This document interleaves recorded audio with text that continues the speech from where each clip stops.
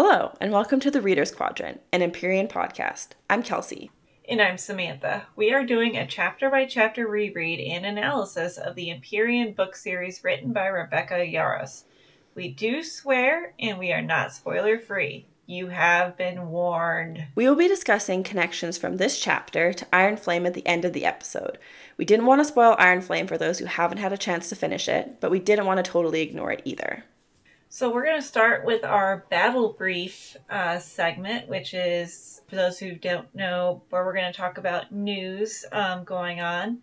So the main thing right now is there has been some issues with the release of Iron Flame. There's been a lot of misprints and spines not matching the dust covers and just all kinds of crazy stuff, to the point where the publisher has issued a formal apology and has stated that they are going to be working to correct the problem, although they did not say how, and they said to keep an eye on their social media for the next few weeks.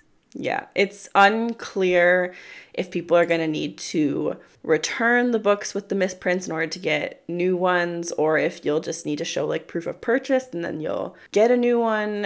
It's kind of a mess right now, but I guess at least they're trying to fix it. I mean, realistically, these problems shouldn't have happened to begin with, because it's not just Iron Flame, it's also the holiday edition of Fourth Wing that is having major quality assurance issues. Yeah. Also, don't really know for sure if people will need to turn in their copy or not. And personally, I wouldn't want to. I would want to keep the misprint because, I mean, that could be worth something someday. Also, it's just, to me, it'd be kind of funny to just have on hand.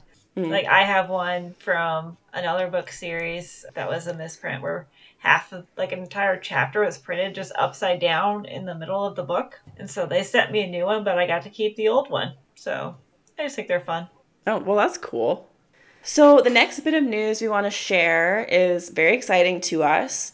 So we released our first episode 2 weeks ago, and we have already hit over 450 total listens. So Samantha and I are super, super excited about that. We were not expecting, I don't know what either of us were expecting going into this, but this is much more successful than I ever thought we would be for the first 2 weeks. So thank you so much to everyone who has listened so far. We're so excited, and we really hope that you liked what we've been putting out. Please tell your friends about the podcast if you think they'll like it, if they're into fantasy or Fourth Wing.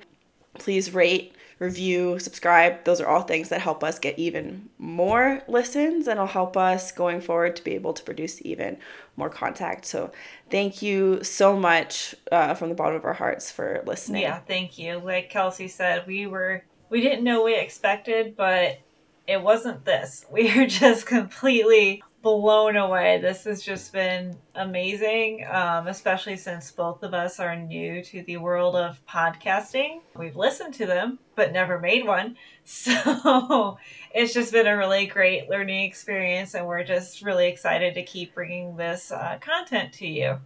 And please, if you have any like technical feedback or tips, like please send those our way, because we still really have no idea what we're doing. Yeah, definitely. Please tell us what we can do to improve. Moving on, we're just going to do a quick little recap of what we talked about last time. So last time, for Chapter 1, we were introduced to Violet. We learned that she has a disability and she's not going into the Writer's Quadrant by choice, but because her mother, the commanding general of the college, is making her. We met her mother and her sister Mira. We learned that her dad died a year ago and her brother 6 years ago, which was coincided with an uprising in a province, which is how he died, and that the children of the people who were involved with that have been marked by a dragon as like a warning to everyone else. Mira helps Violet better prepare to cross the parapet into the Writer's Quadrant and warns her to avoid Xaden Rearson since he will want to kill her on sight.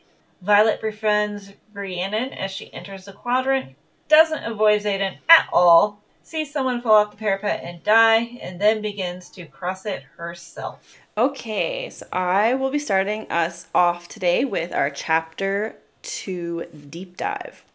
There's a misconception that it's kill or be killed in the Writer's Quadrant. Writers, as a whole, aren't out to assassinate other cadets. unless there's a shortage of dragons that year, or a cadet is a liability to their wing. Then things may get interesting. So that is written by Major Offendra, Guide to the Rider's Quadrant, unauthorized edition. So I looked up the meaning of the name Offendra, and so that actually means intuition or enlightenment, which I thought fit if they're writing this book. But I also have a question for you here. Yeah. So we know how much the scribes control what people can read and what people can get their hands on. So this is an unauthorized edition of the Guide to the Rider's Quadrant. Do you think everyone has access to this, or is this something special that Violet just has? Well, we don't even know if Violet has this. Honestly, we don't know who has this to get it in here. I mean, just any of us, because this is her writing. But I think that maybe it's a text that maybe just kind of gets passed around, kind of like Cliff Notes back in the day. Mm. And so I don't think it would be in the archives because of that. Which is interesting. So why would Jesinia choose to include that in this? Well, I don't know. I think with relation to this chapter, I think it's kind of used to show Jack's brutality. To get rid of the people that he views as a liability. And we also know that there is a shortage of dragons because fewer and fewer dragons are willing to bond each year. Yeah, it is kind of funny to me because they say riders aren't out to assassinate unless there's a shortage of dragons or the cadet is a liability. So, like, honestly, they really are out to assassinate because it seems to me that over the last however many years, there definitely has been a shortage of dragons, and there is always going to be someone that they consider a liability. Yeah. One thing I just want to note, too, it's Major Offendra, which that name just to me reminds me of the Mexican ofrendas, which is like the altars for the Day of the Dead? Yes, the altars that they put the pictures on and whatnot for Dia de los Muertos, Day of the Dead. I don't know if that really has any relation to this, given the meaning of the name that you found, but it just has like a kind of a weird slant rhyme to me that, I don't know, it's just kind of funny. Not funny, haha, just funny, interesting. Well, because I mean, it also kind of sounds like offend. Like, there's a lot of ways that you could take this particular name. Lots of different meanings. It could have very well also just be a name that Rebecca Yarros liked. I mean, who knows? True. You never know. Okay, so we start out with Violet saying, "I will not die today." She's repeating this to herself over and over as she gets ready to cross the parapet. And we note here that I noted that Violet can feel Xaden's stare, like, on the side of her face. She said, "The hatred in Xaden's stare burns the side of my face like a palpable flame." So once again, it's just noting that, like, physical, visceral reaction that Violet has to, like, anything related to Xaden. And she just met the guy. Yep. So Rianne is actually the first one to step out onto the parapet. And Violet sends up a silent prayer to Zinal, I'm not quite sure how to say that one, the god of luck. So that name, I found a meaning for a similar spelling, Zinal. It's a loving and beautiful person, which I think fits with the god of luck, although luck can be cruel too, so. Yeah, that's very true. Luck can kind of go both ways, and sometimes beautiful people can also, go both ways. Yeah. And so as Violet's waiting for her turn to walk onto the parapet and she's getting asked her name, she notes that I've always loved the nights where storms beat against the fortress window, which I thought is interesting because is this her finding comfort in the presence of her mother? Like, her mother brings the storms on, and she said she's loved the nights where the storms are beating against the window. What do you think?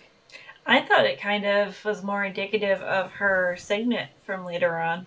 Like, she finds comfort in the storms and the lightning. Both things could be true. True, yeah. Yeah, I mean, both. They don't necessarily preclude you. It's kind of interesting, too, the way her signet kind of fits in with her mother's. Yeah, they complement each other. Yeah.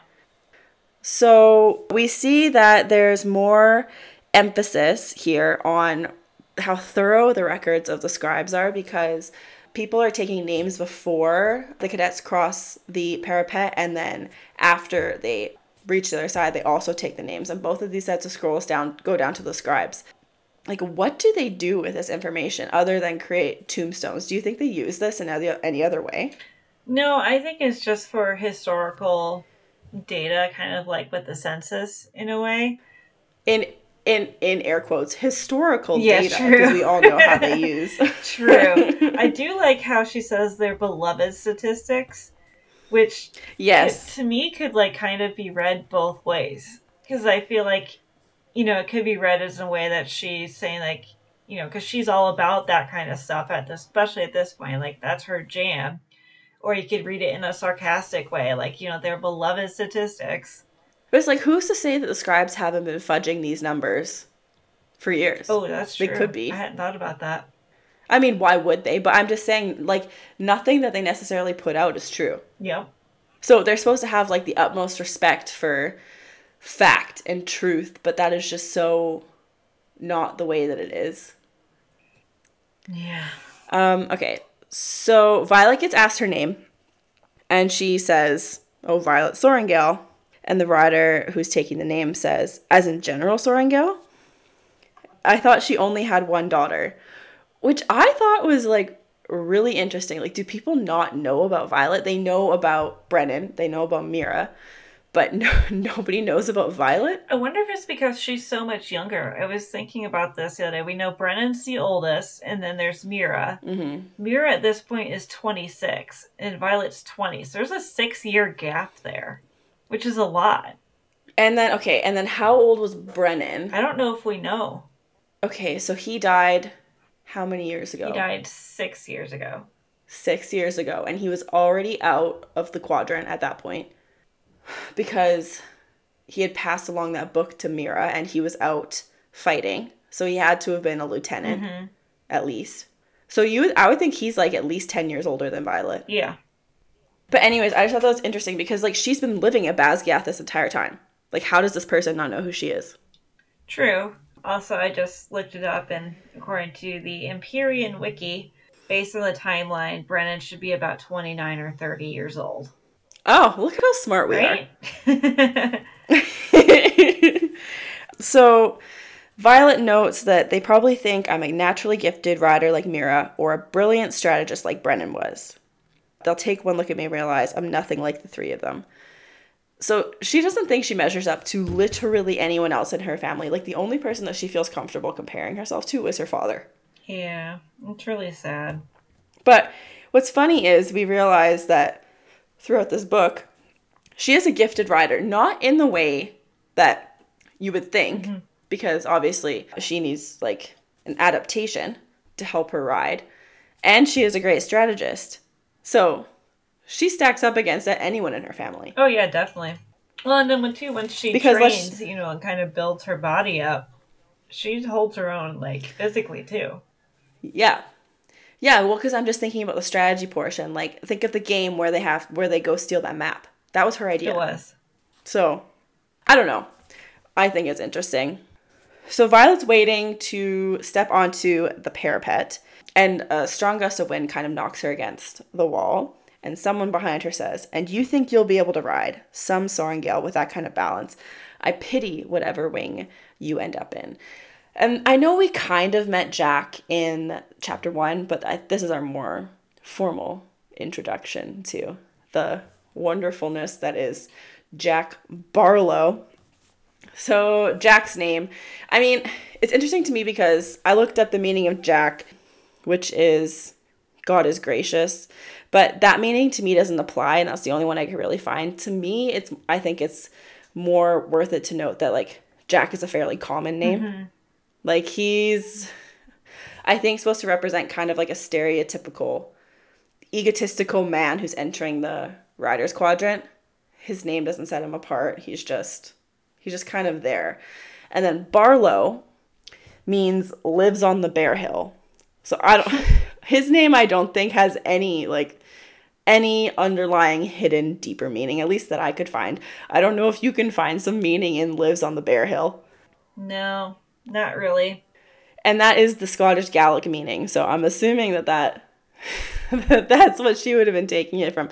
But it does sound like a strong guy's name, like Jack Barlow. That sounds like a physically imposing guy to me. So it works. So before Violet can, like, step onto the parapet herself, Jack lunges forward as if to, like, grab her. So you get a taste here of his more murderous tendencies, he is not all talk. Like, he is already ready to back up his threats against the general's daughter. Mm-hmm. Like, he's ready to throw her off. This man is insane. Yeah, just a lot. I do find it funny that he says he pities whatever wing she ends up in, which to me, like, says that he also thinks she'll get across, which is kind of weird if you think about it. This also shows, though, that he knows this quote-unquote unauthorized rule that if there's liability to the wing, open season on that cadet. Yeah. So that's just common knowledge. True. So we here get a description of the parapet itself. So the parapet is 18 inches wide. Earlier today, Samantha actually sent me a picture of a measuring tape that was opened 18 inches wide with her feet in the middle of it, just to show how wide it would be, just for a visual perspective, which was useful. I think it helps. Yeah, I mean, yeah, no, it definitely does. But I thought that was kind of funny. But I mean, it was. To me, it was useful. I think it's about so that's about 46 centimeters for anyone who doesn't use inches, which would be everyone but Americans. We're special. But I found it hard to visualize 18 inches. Like, to me, like, I can usually do pretty good with that, especially, like, you know, a foot. I can tell you, you know, visualize that. But 18 is just such an odd number. I needed to see it actually there. Yeah, and it was fairly wide. And Violet's feet are, I would think, pretty slim. Mm-hmm. But I would think it would be a lot harder for someone like Jack to navigate, or Xaden, because, like, their feet are much bigger. Yeah. Anyways, I don't think it's the width that makes this difficult. We note that the stones are uneven. The mortar in between can, like, cause you to trip. Plus, there's wind. It's raining. And there's a 200-foot drop. So, like, to me, the width is, like, the least of my concern at this point. Yeah, that's true. I mean, it just means that, you know, you have to still be kind of careful with how you're stepping. Yeah. But I mean, what I'm saying is, even if this thing was like 5 feet wide, if I'm 200 feet up and there are no railings, I'm still being as careful as I could possibly be, because there is still a very high chance that I'm going right over the side. It's true. Okay, so we get our first instance of Violet talking to herself about history to calm herself down in a tense situation. And really, this is just Rebecca Yarros' way of giving us a lot of information that we need to know in a condensed period of time, like as few words as possible. It's a convenient way for her to kind of info dump. Exposition. Which I know is difficult for a fantasy writer at the very beginning of a series. You're always gonna kind of get this, like, clunky world building where they're just telling you a whole lot of information. Yeah. So you kind of just have to work your way through it. So dumb. So we're going to work our way through it together. Yay! This is just a lot of geography. So okay? much geography. So the continent itself is home to 2 kingdoms. They've been at war for over 400 years. So we have Navarre, that's larger, and it's divided into 6 provinces. So there's Tyrrendor in the south. So I looked up the meaning of Tyrrendor, couldn't really come up with anything, but there is a name, Taryn, I'm sure you've heard, Taryn. And it seems like this is where Rebecca Yarros got her inspiration for Tyrion, and so that means Rocky Hill. Oh, that fits. That fits. And so Tyrrendor is also the largest province. It shares the borders with Krovla, and Krov in Russian means blood. Oh. I don't know if that's going to come into play, but I thought that was kind of scary. Interesting. So, and this is all within, Krovla is within the Poromial Kingdom, which we discussed on the last episode. So in the east, so we were in the south, now we're moving east. The remaining Poromial provinces of Breivik, and I couldn't find a meaning for this one, but the word itself is reminiscent of, like, the English word brave. And then there's Signussen, and okay, so Cygnus is the god of balance, represented by a white swan. So that could also come into play here. Yes. And then Signussen has the Espen Mountains as a natural border. So, mountains all around us. Beyond Krosla is the Barrens. And I mean, from the name, I think you can kind of figure out what's going on there. Nothing. It's pretty literal. Yeah. So, Tyrrendor was the last of the provinces to swear fealty to King Reginald. And it was the only province to attempt secession 627 years later. So, Tyrrendor, secession. This becomes important later in the book. Yes. So, Poromio is known for textiles, endless fields of grain, unique crystalline gems capable of amplifying minor magics. I thought this was interesting, Samantha, because endless fields of grain, textiles, it's reminiscent of the Garden of Eden that we discussed, like, was the meaning of the name Poromio last time. Like, it's just giving, like, green imagery, lush imagery. Land of milk and honey. Yes. Whereas Navarre offers ore, timber, deer and elk, which I suppose is probably good for the dragons because they want to eat all the deer and elk. They prefer sheep, I thought. Well, I don't think they'd be too picky if it came down to it. Fair. It sounds... But it's just more rugged, I think. Yeah, it kind of sounds Scandinavian in a way. Or, like, North... You know what I mean? Like the Highlands, I think. Yeah. Yeah. So there was the trade agreement of Ressen, which is important because Ressen comes into play later in the book as kind of where they have their, like, final standoff. And that trade agreement was signed 200 years ago to ensure exchange of meat and lumber from Navarre in exchange for cloth and agriculture from Poromio 4 times a year at the Athwine outpost, which, once again, is important to note because that's where Fourth Wing gets sent for the war games once they get that message from Dane's father. Which just makes the whole thing even more...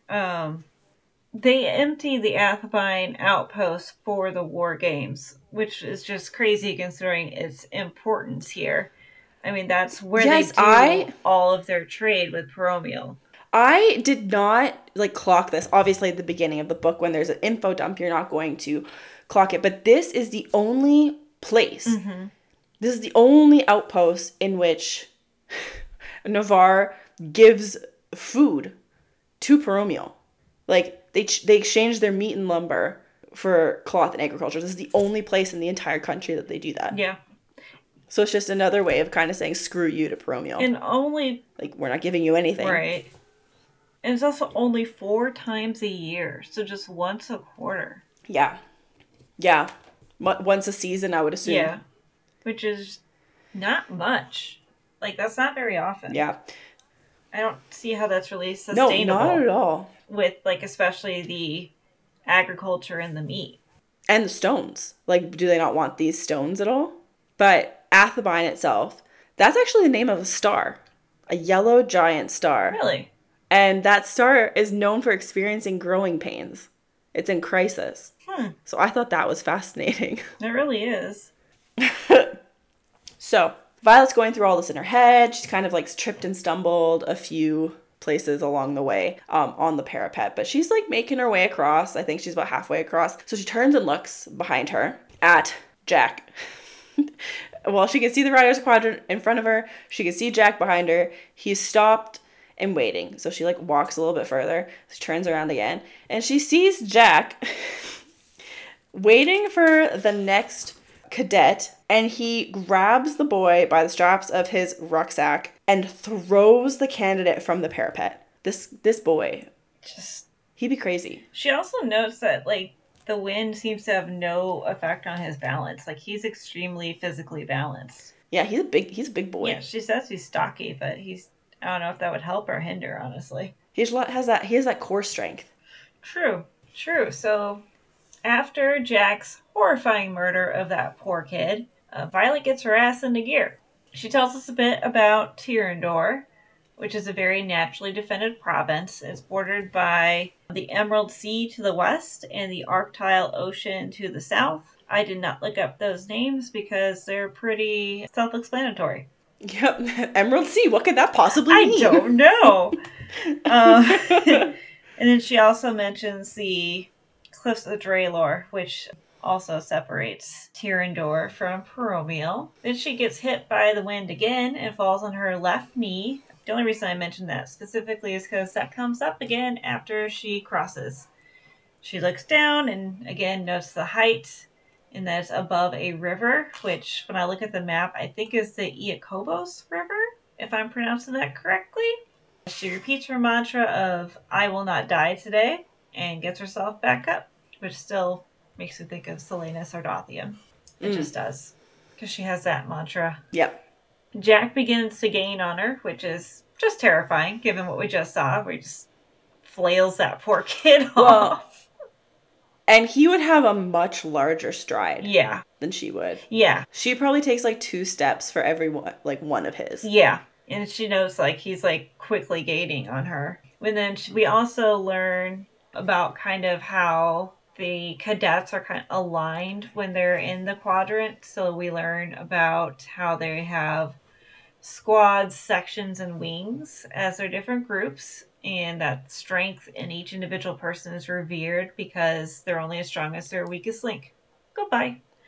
I will say, this made, like, absolutely no sense to me because I have no knowledge of military structure. I know Rebecca Yarros does have a lot because she is a military spouse. Yes. But I was very grateful for the diagram in, I think, is it in Iron Flame? There's a diagram of the... Yeah, they have, like, that kind of, like, sections? tree-like thing to show you how it actually works. I was like, this is very helpful. Thank you. Yeah, I mean, it kind of, like, I have a little bit of knowledge of it, but it still was a little confusing as we read through it. I mean, I still get confused, like, with the different names for the different things. Like, you have flame section and you have claw section. I'm like, wait, what is happening? Tail section. Yeah, because it's like each wing has different sections. Yes. And then I think in each section are squads. Yes. Okay, now I need to look at that chart. Bear with me. Okay. In each, there's 3 sections: claw, flame, and tail. And then each section has 3 squads. And each squad is 15 to 20 people. Squads do not have names. They're just squads 1, 2, and 3. Each squad has a leader who all report to the section leader and then the wing leader. But I think the squads, you can earn names. Because, like, Violet's squad earns, like, Iron Squad, right?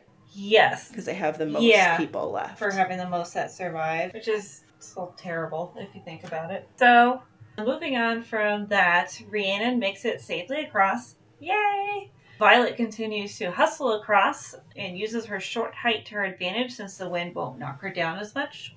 Hopefully. So just tighten down. Jack is gaining on her. He taunts her by telling her that she's a mistake and that she shouldn't have even passed the entrance exam. Which I find it funny that he says that she's a mistake because she's a fucking Soragale.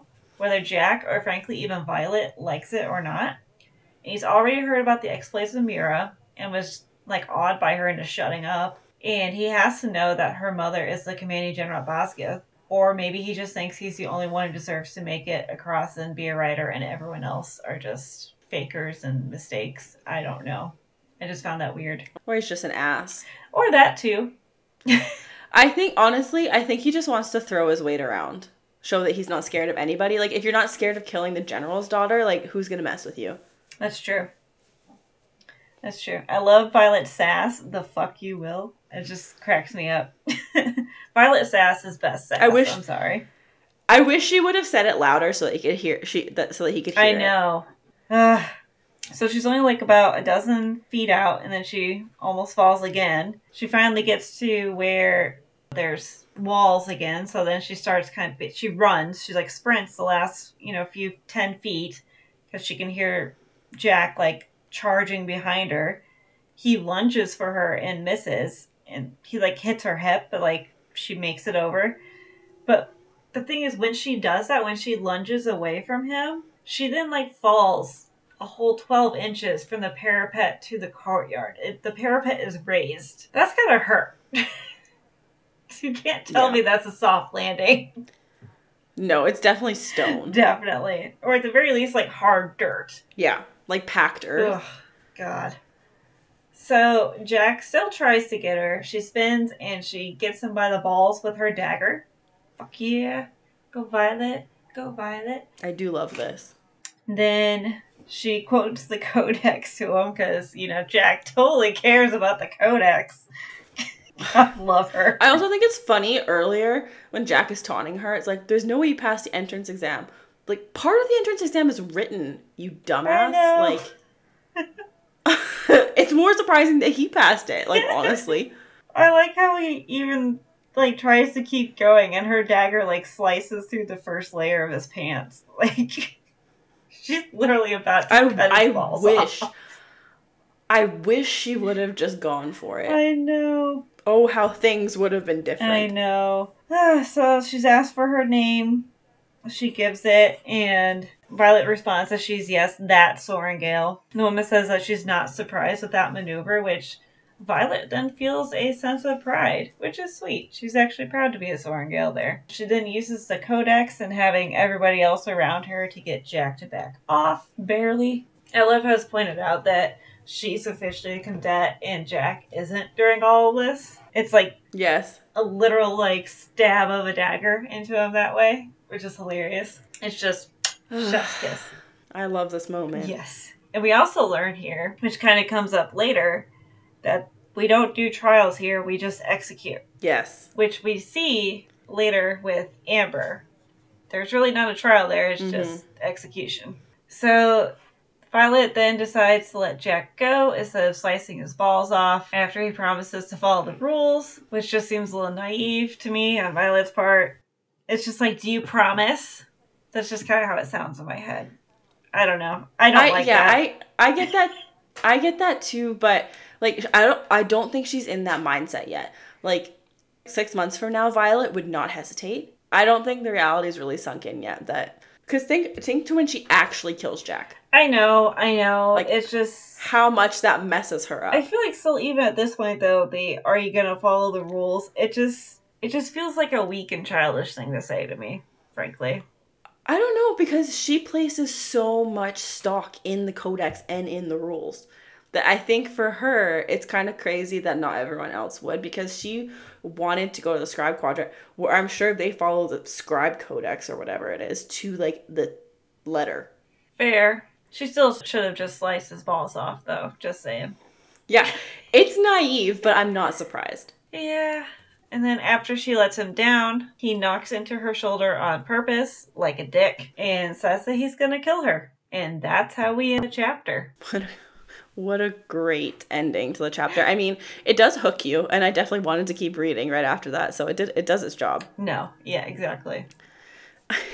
So now we're going to go into what we have renamed here, the assembly meeting, with some questions from a Discord user, Emily Isabel. So she asks, are either of you scared of heights? How would walking the parapet be for you?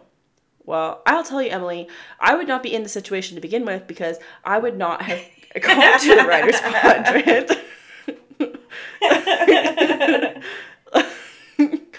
But if I was like a Rebels kid and I had to go, I trip on nothing in real life, and the people who know me will agree that I injure myself when there is nothing around to injure myself on. So I would be a Dylan. I would fall off like literally with my first step. I can almost guarantee you, if it's raining and it's windy, Kelsey's dead. Oh. If the weather was fine, I probably would be okay. What if Jack's behind you?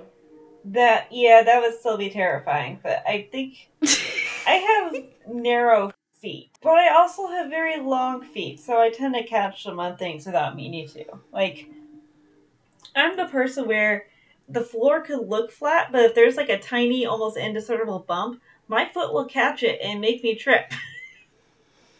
Yeah. So, but I feel like if it was like a night like without the storm, I would probably be okay. But with the storm, that would be terrifying. Yeah, I wouldn't be okay either way. Kelsey's dead. Kelsey dies a candidate. I would not be a cadet. And then the second question Emily Isabel asked, which is actually really interesting, and I didn't think of it. Mm-hmm. She said, Violet gets cut off. She almost falls when she starts talking about the Barrens, where the Venin used to be. So she doesn't say the scribe approved version of what the barons are. What do you think that is? Honestly, I think that the scribe approved version of the barons would just be what it's called in the name. Like, it's barren. There's nothing there. I think that's what they'd be saying. Yeah, I agree. I think they would just say it's just an uninhabitable desert and wasteland. Yeah, it's an interesting place. I'm hopeful that we'll see more of it in the future because there's got to be something more to it. Yeah. I'm hoping that in book 3 we kind of get out and explore more of the country and what's beyond the country. Yeah. We are pretty limited. Mm-hmm. So we will move on here to discuss what we have been doing for the last week or two. So I recently started a rewatch of Lost. I haven't watched it in like years and years and years. I forgot just how good the first few episodes are. Have you ever watched it, Samantha? I have not, but I'm going to guess. I know that the ending is disappointing to everybody. So no, it's not disappointing to me. I am the odd one out. I love the ending. I think it's so good. Oh. I might get hate mail for that, but I don't care because I stand by that controversial opinion. I love the finale of Lost. I don't even care. Fair enough. Haters will hate. I know it has Mary from Lord of the Rings in it. Dominic Monaghan. Yes, and I love him. He's so cute. He is cute. And Evangeline Lilly, who was in The Hobbit as an elf. Yeah, but... So, yeah, I mean, she's iffy. She's also Canadian. Is she? Interesting. She is indeed. So, as far as what I'm reading The Ashes and the Star-Cursed King by Carissa Broadbent. So I talked about on the chapter 1 episode how I was reading The Serpent and the Wings of the Night. So this is book 2 of the Nightborn duet that I'm currently reading. And oh my god, it's so good. It is so good. It's like vampire meets the Hunger Games meets kind of like A Court of Thorns and Roses, like medievally time period. It is so good. If you have a Kindle, it's on Kindle Unlimited. Please read it. It's oh my god, it's so good.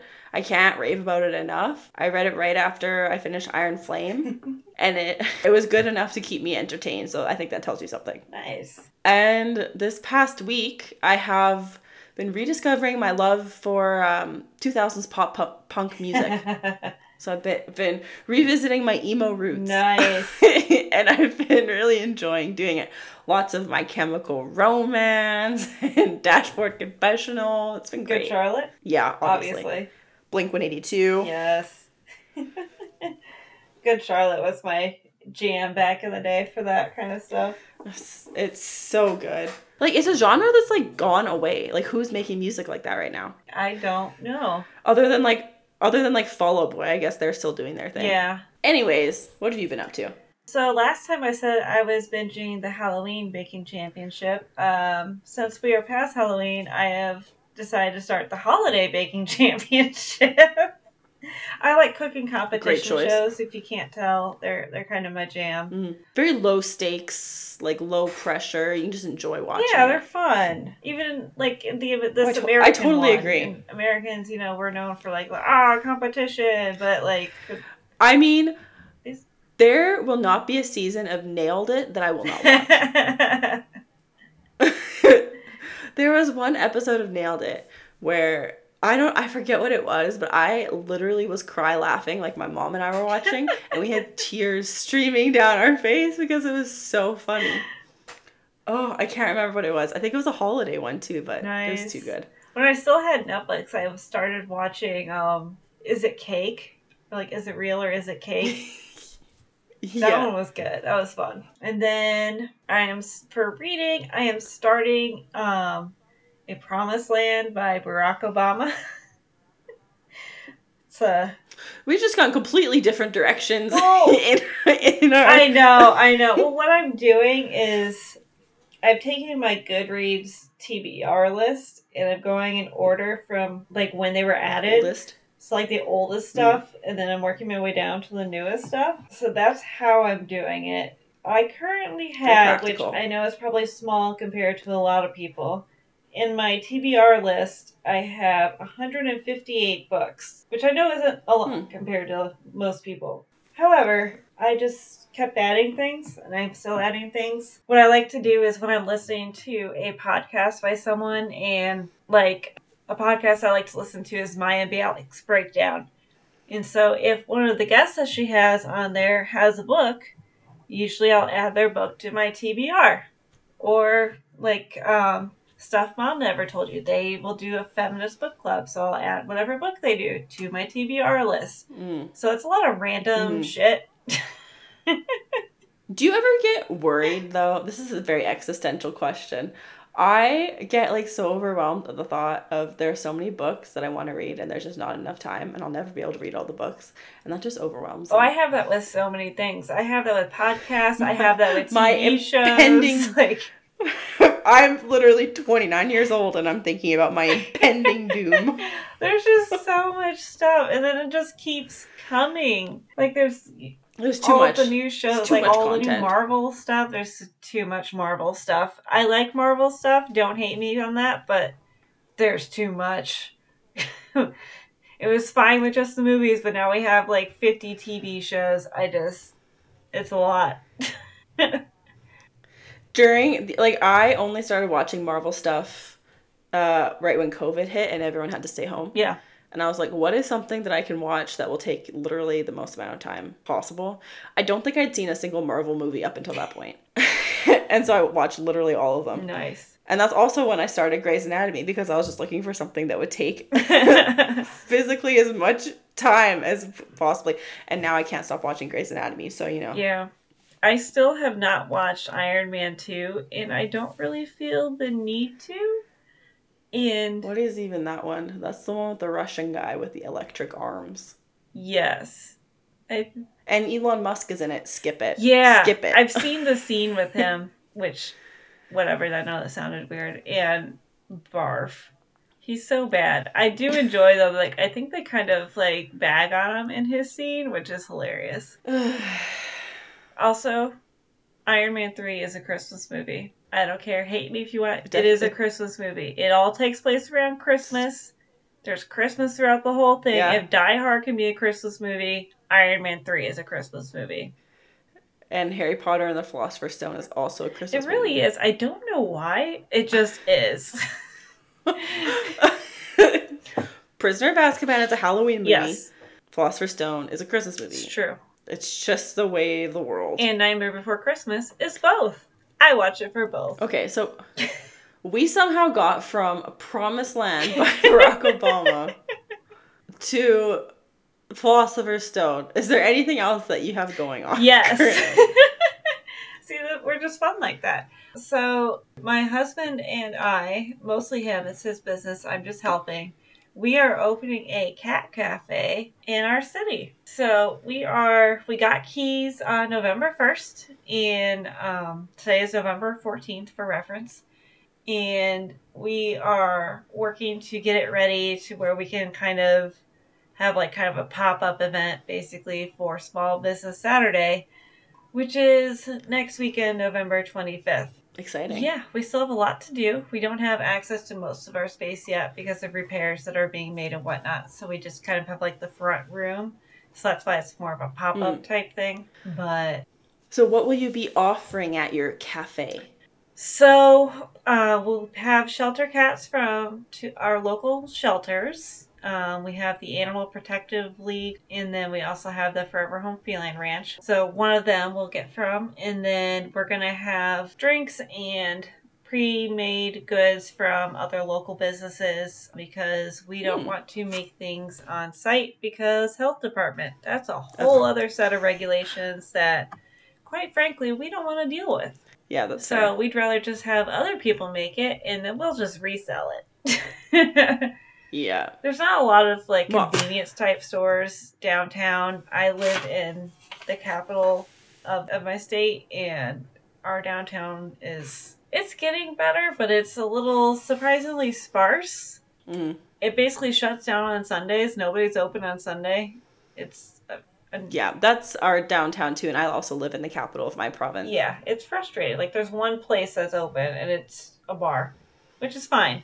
It also is the bar that's going to be across the street from us. So We're going to be doing a collaborative brew with them, actually. I'm very excited for it. We're going to make a Hefeweizen because I like Hefeweizens. Anyway, that's what I'm doing. Okay. So now we are going to be discussing Iron Flame connections. But before we do that, please be sure to subscribe, rate, and review our podcast wherever you're listening to us, because that is truly the best way to help us and get our name out there. The more ratings, reviews we have, the higher up we go on the charts, and we really appreciate it. You can find our Instagram at Readers Quadrant Podcast, or you can email us at readersquadpod@gmail.com with any queries or questions you might have. And be sure to join our Discord. A link will be posted on Instagram, and it is like such a fun place to be. There's all kinds of discussions. Like, you talk about your pets, you can talk about food you're making, you talk about how you're working out. It's just a lot of fun. So join us on there. Yeah, you could also post a comment and end up mentioned on our podcast. Mm-hmm. Can end up in the assembly meeting. Yeah. Anyway, warning, warning, warning. We will now be discussing any connections from this chapter to Iron Flame. If you have not yet read Iron Flame, this is your last chance to stop listening. And please come back next week. Okay, so I'll start us off. So from the Variety article that was released right around the release date of Iron Flame, Rebecca mentioned that like those tingly feelings that Violet gets when Xaden's looking at her, it's not because they're mates, because it seems to me in this universe the only mates that exist are in the dragon species. Like, humans can't be mates. That's just the vibe that I get. Yeah, and I think the mates that they talk about isn't like the mates that we see in other fantasy. I think it's more like the traditional, like penguins. Yes. You know? Yeah. Like how they have their one mate, you know? Yeah. So when I noted at the beginning that Violet can feel Xaden's stare like it's burning the side of her face, like I feel like that's just like the start of this like mind, like they have this connection. Like his intrinsic reading of intentions or whatever that he has. Yeah, I think so too. I think he was maybe trying to see if she is a person like her mother or if she's like truly a good person. Because he's trying to evaluate for if she does manage to make it across. Yeah. Okay, so then we can also see at this point that Jack appears to be normal. Yes. So he's not yet channeling Venom powers as far as we can tell here. Do you think that's accurate? Yes, because, which I was going to note in my half, his eyes are specifically noted as being Arctic blue. Isn't it interesting that even right at the beginning of this book, even in the last chapter, and when we were talking about how Xaden's eyes are mentioned to be onyx flecked with gold, and we get Jack's eyes are Arctic blue, like so much significance placed on the eyes, and we didn't even know the reason until the end of Iron Flame. Yeah, that's true. Where it's all turning red. I need to watch that movie. That is a really good movie. So the next point I have is that the two kingdoms have been at war. Two kingdoms have been at war for 400 years. So we know that Andarna has been asleep, like waiting to hatch before the kingdoms were at war. Because it's been over 600 years, right? Mm-hmm. So I wonder if there was a point then that they were cooperating on this issue. Yeah. Yeah, and I wonder how much she knows of what's happening. I mean, we know that she could hear the elders to like some extent, but like how much did she hear or know? Yeah, I don't know. And then my last point to connect to Iron Flame. So Peromio has unique gems for minor magic. We see this come into play in Iron Flame with the runes and stones and all of that stuff. It's just interesting that it's mentioned in chapter 2 of Fourth Wing. Yeah, that's like some serious foreshadowing that I did not notice until... just a throwaway line. I know. It wasn't until we were doing our notes for this chapter I saw that and I was like, oh shit. Yeah. It's right there. Okay. That's all I have. So what I had was, like we talked about, Jack's eyes being noted as Arctic blue. So we'll have to keep an eye out. For if that changes later on. Good one. That was not even on purpose. She, like we said in the main part of the episode, there's the Cliffs of Draelor, which we will definitely see again in a big way. Which, side note, the whole thing of making the Flyers cross over to simulate being on the parapet is bullshit. I'm sorry. Yeah. When what's-her-face fell and died, Yeah, Luella or poor whatever, I was Luella. like, oh. That was so sad and unnecessary. Sad. Unnecessary. Anyway, I wish, another thing I have is I wish we could see inside Xaden's head for his reaction once he saw that she officially crossed the parapet on her own, since that meant that he had to hold up his end of his bargain with Lilith. Mm-hmm. So I wonder what And his thoughts before- were, probably like, oh shit, now I gotta protect this bitch. God Yeah. damn it. And before anyone asks, yes, Samantha and I will be doing a Reader's Codex episode about the Xaden's point of view bonus chapters that were in the holiday edition of Fourth Wing. Yes. We just haven't done it yet, but it will be coming. And then another thing that popped into my head when you were talking earlier about Jack's name meaning. You said that his last name means lives on the bare hill.